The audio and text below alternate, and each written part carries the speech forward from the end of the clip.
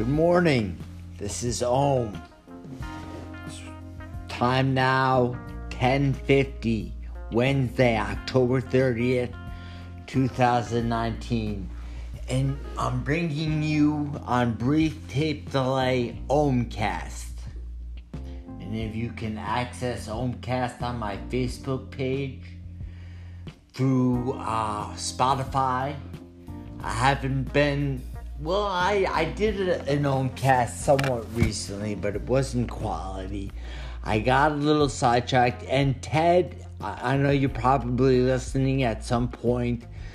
I don't want to disparage you in any way. You are my friend, and you are funny. But it wasn't working out. You know, I had higher hopes. I thought we would be a comedic duo. We could maybe make something happen together on Omcast. And I don't know. That's not to say Omcast is going anywhere. Most likely it's not. But if you're listening now, any of my friends out there, I'm going to try to make an enjoyable Omcast for you. Discuss some things I'm reading, some thoughts I have, and I will not get into Trump or the current political environment. I just won't get into it. But I that's my intention. You never know what will happen, though. Because when I start talking about different ideas and things I've read, you never know. You know, the connections are made. When Ohm's synapses start snapping and popping sometimes, connections just happen, you know. And, when the synapses are firing, that makes me think of a great line from a book I read, a great book. And I know I've mentioned it, Enlightenment Now by Steven Pinker. And this is the one thing I remember that I thought was so good. He was talking about governing, because, that's on my mind a lot, politics. But he was talking about the practice of governance and why it's difficult, and this makes total sense, listeners. He said a real society is comprised of hundreds of millions of social beings with trillion synapse brains pursuing their well-being while affecting others who are also pursuing their well-being in a complex network of externalities, both positive and negative, that are unprecedented in human history. And if you think that's basically to say there's a lot of complexities, and we're trying to that's the bad word. We're trying to govern it. With a lot of one-size-fits-all policies, there are hundreds of millions of social beings with a trillion synapse. This is a lot of factors and a lot of variables. That's the word I was looking for, and I hate that. I get a little held up sometimes with my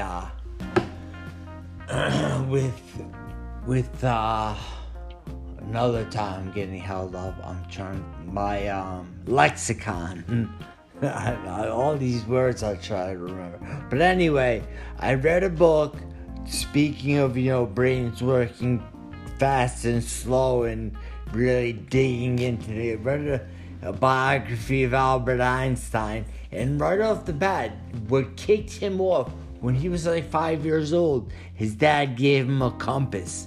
And when he saw that the magnetic field making something move, that he was fascinated, and that pulled him in, and his thoughts on God and the fact that he didn't believe in miracles. He believed in God. He didn't believe in miracles. He believed that things you can dig into things and you can understand them, and that is a miracle. Einstein was what could be considered a miracle, and I was thinking, the miracle there's one miracle, and that is that we're alive. Everything else is just words and gift wrapping and images. The one miracle is that we're alive. Everything else, people, the popular thing now, it is what it is. All right, then don't call it anything else. If it is what it is, leave it at that. People don't even understand what they're saying. That's just like a popular one-liner. It is what it is. It's like, all right, then don't tell me it's a miracle. Don't tell me God is great. Don't tell me, leave it as it is what it is. But you might say different things, whatever. Okay. So also in Enlightenment Now, he talked about he's not my favorite philosopher, but most everybody's heard of Nietzsche, Friedrich Nietzsche. I like him. I've read a lot about him. He's very expressive. He's a thunderous writer, and I just enjoy reading him. And he was saying how, intellectuals love reading him and are so impressed. And a lot of it, I think it's just the way his name sounds. It's like people get very impressed with themselves for knowing and having read Nietzsche. That's not the case with me. I just enjoy things he's written. But my boy, Steven Pinker, who wrote about him, because I'm going to end up talking about Trump. He was talking about populism. And look in Europe what's happening with populism. And it's happening all around. I believe it's the death toll of populism. And as we can see, the walls are crumbling with Trump, which was inevitable. And I believe populism and the old guard is finally fading and making its death throes. But, okay, if you can hear that, that's Max now bugging the shit out of me. Max, please, crate up. Crate up. Come on, buddy. There you go. Okay. Just put Max in his crate. He's a great little guy, but he bugs the shit out of me sometimes. Then I'm trying to do some Ohmcast. Okay. So anyway, Nietzsche, he didn't, and it's funny because he addressed how Nietzsche didn't believe, basically, he wasn't egalitarian. He liked to talk about the herd. And I kind of relate to that. So I kind of, because I'm not like bitter or like disparaging of the common man, but people are just caught up in such bullshit, and I should be realistic. I'm just lucky I get to read a lot because I got hurt bad in a car accident, so I read a lot. So I've introduced myself to a lot of things that most people don't introduce themselves to. And that's not their fault. They're just doing what they were programmed to do. Chase money, drink, smoke, whatever, eat, do what you do, pornography, get a girlfriend, a wife, kids, sports. I like sports, but that's kind of like herd activities. And I think the point that Pinker was trying to make is that intellectuals and artists look down on people who aren't, quote, sophisticated like they are. And that's why they like Nietzsche, because Nietzsche talked about the herd animal, who wasn't as sophisticated and, artistic and lovely as the lovely people. Which I kind of, I don't, resent intellectuals per se, but what I resent is the people who think they're fucking special, because especially the ones who are. So some people are legitimately gifted and special, but the ones who aren't, like the posers who like try to pretend they are, like buy a pair of glasses, buy a nice car, get a certain haircut, read a couple of things and start throwing around words. They are just whatever. I'll get angry. I won't talk, but they suck. So my another great philosopher, and I presented this. A lot of my friends are Jewish, and religion in general. A lot of, obviously Catholic, a lot of Christian people. I grew up Catholic. I'm not big on religion, and I like Bill Maher, but I think his approach towards, irreligious, he's very anti-religion, and I agree with a lot of what he says. What I don't appreciate is his approach. Now, he may pawn it off as he's a comedian, so he's trying to get laughs. But I would say that Bill Maher, is probably as or more important to him to represent a worthwhile message and maybe change a mind or two rather than just make people angry and bitter and have the people who already agree with you laugh and say, yeah, Bill, that's funny. I just think that's kind of pointless. We already know he's funny. The people who agree with you already agree with you. The people who you're trying to embarrass, you're just going to make them dig in more. I believe Steven Pinker represent the facts in a much more, reasonable way that look at, like, religion has been used to shape the moral foundation of society. And it has done a lot of good things. However, it's created a lot of tribalism and much more division than cohesion. People hate each other without knowing anything other than their religion. Now, the religion, so people know not to kill, not to steal, not to covet their neighbor's wife. That's worth having people hate other people just for being a different religion? That makes no sense. So you're not going to convince me that there's more good things than negative things about religion. Anything that has people, get into their tribal mindset and their, us against them mindset is not good for anything. Now, Spinoza was Jewish, but he was excommunicated by the Jews because, of what he said about God. Now, his belief in God was just too deep. It was too special for the Pharisees to handle. Kind of like Jesus Christ, who, if you think about it, he was Jewish also. And if I heard one scholar say that the Jews appreciate Jesus Christ as a wonderful prophet, but that's not the impression I get. I get that he was Jewish, but Jewish people resent him because other people take them up as his Messiah, and a dividing line was drawn. And I don't get the impression that young children learn to appreciate and respect and read and learn from Jesus Christ. I don't think that happens because of tribalism, because of dividing lines. Now, I don't think religion is a good idea. But anyway, I can talk about Einstein, who was incredible.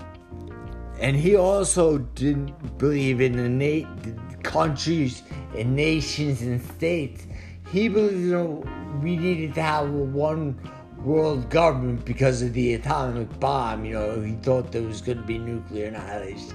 Now, just because that's never happened, neither nuclear annihilation nor one world, not a total government, but an agreement for defense, a federal institution, you could say, that would help, instill order, maintain order without people going to the bomb. Now, just because neither nuclear annihilation has happened yet, nor one world, institution has happened either, doesn't mean Einstein wasn't correct. Because a lot of his theories and a lot of his, hypotheses were proved correct after, by experimentation. I don't think too much of what he came up with, officially was incorrect. So I don't think that theory is necessarily incorrect. We just haven't evolved to that point yet as a world, as a species, because if I could think of one man's mind that was the closest he was so humble, he was funny, he was a rebel. And I was going to say the mind of God. But another guy who I read a biography of was Leonardo da Vinci. And, he helped broaden my horizons. All these books helped broaden my horizons, which I didn't realize is very possible from reading books, because it seems like a shortcut. And in some ways it is, because you're given I feel I was given my identity as a youngster, when I was a youngster. Now, my appreciation, I think it's just for having an open mind. I'm learning, now about art and more about music. I'm listening to different types of music, appreciating different types of art, learning about art, and in Enlightenment Now I talked about humanities and the rivalry between humanities and science, and between religion and science. And it's like, it doesn't have to be, religion or science. It's like religion or being rational, really. There's more than just science to present logic and reason. But Leonardo da Vinci, I got a copy of The Last Supper. And it's interesting to me because I read about Jesus Christ and the source. And I grew up, being taught a lot about that, not really ever paying attention. I pay attention to it a lot more now. But I love that painting, and I love a lot of Leonardo da Vinci's paintings, and it's amazing because he was so committed. Now, between him and Einstein, the curiosity is just mesmerizing. He would literally dissect cadavers to learn about muscles and tendons and facials. Look at the Mona Lisa. How could somebody be so masterful? He understood, and he was like the first ophthalmologist. This is in the Renaissance, and he's learning things about the eyes. He learned things about a lot of different concepts that weren't revisited for centuries. I forget, there was something about the teeth. I read it a while ago, but that was like he discovered before dentistry even touched upon it. But anyway, I've been going for like 20 minutes now. Oh, I wanted to mention, I was teaching social studies. I substitute teach. I was teaching social studies one day, and we were doing the Second Industrial Revolution.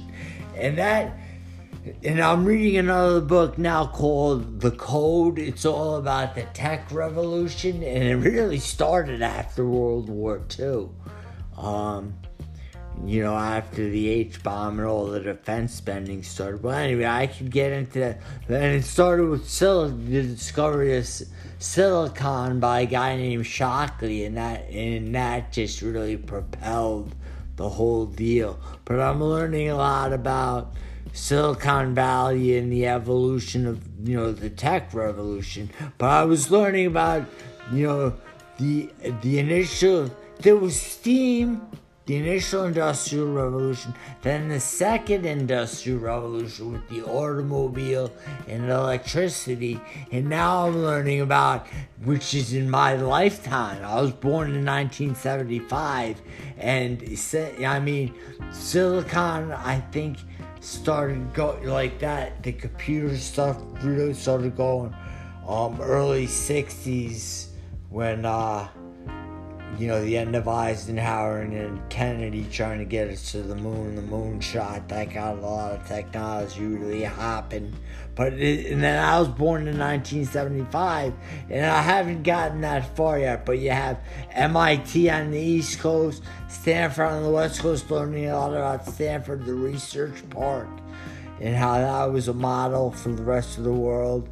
And I also want to mention that I got a call from the library. I'm going to be a literacy tutor. They got a student for me who wants to be trained for citizenship. I'm pretty psyched for that. I trained how to be a literacy tutor, and now I'm going to help tutor this guy become a U.S. citizen, which I got a little flack for.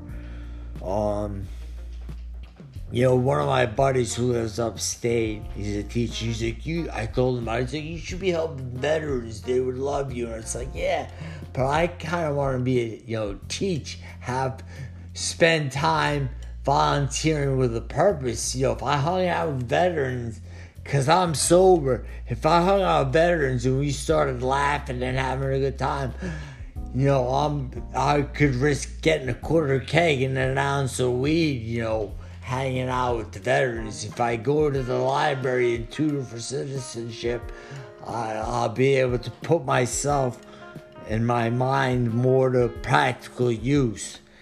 So I'm looking forward to doing that.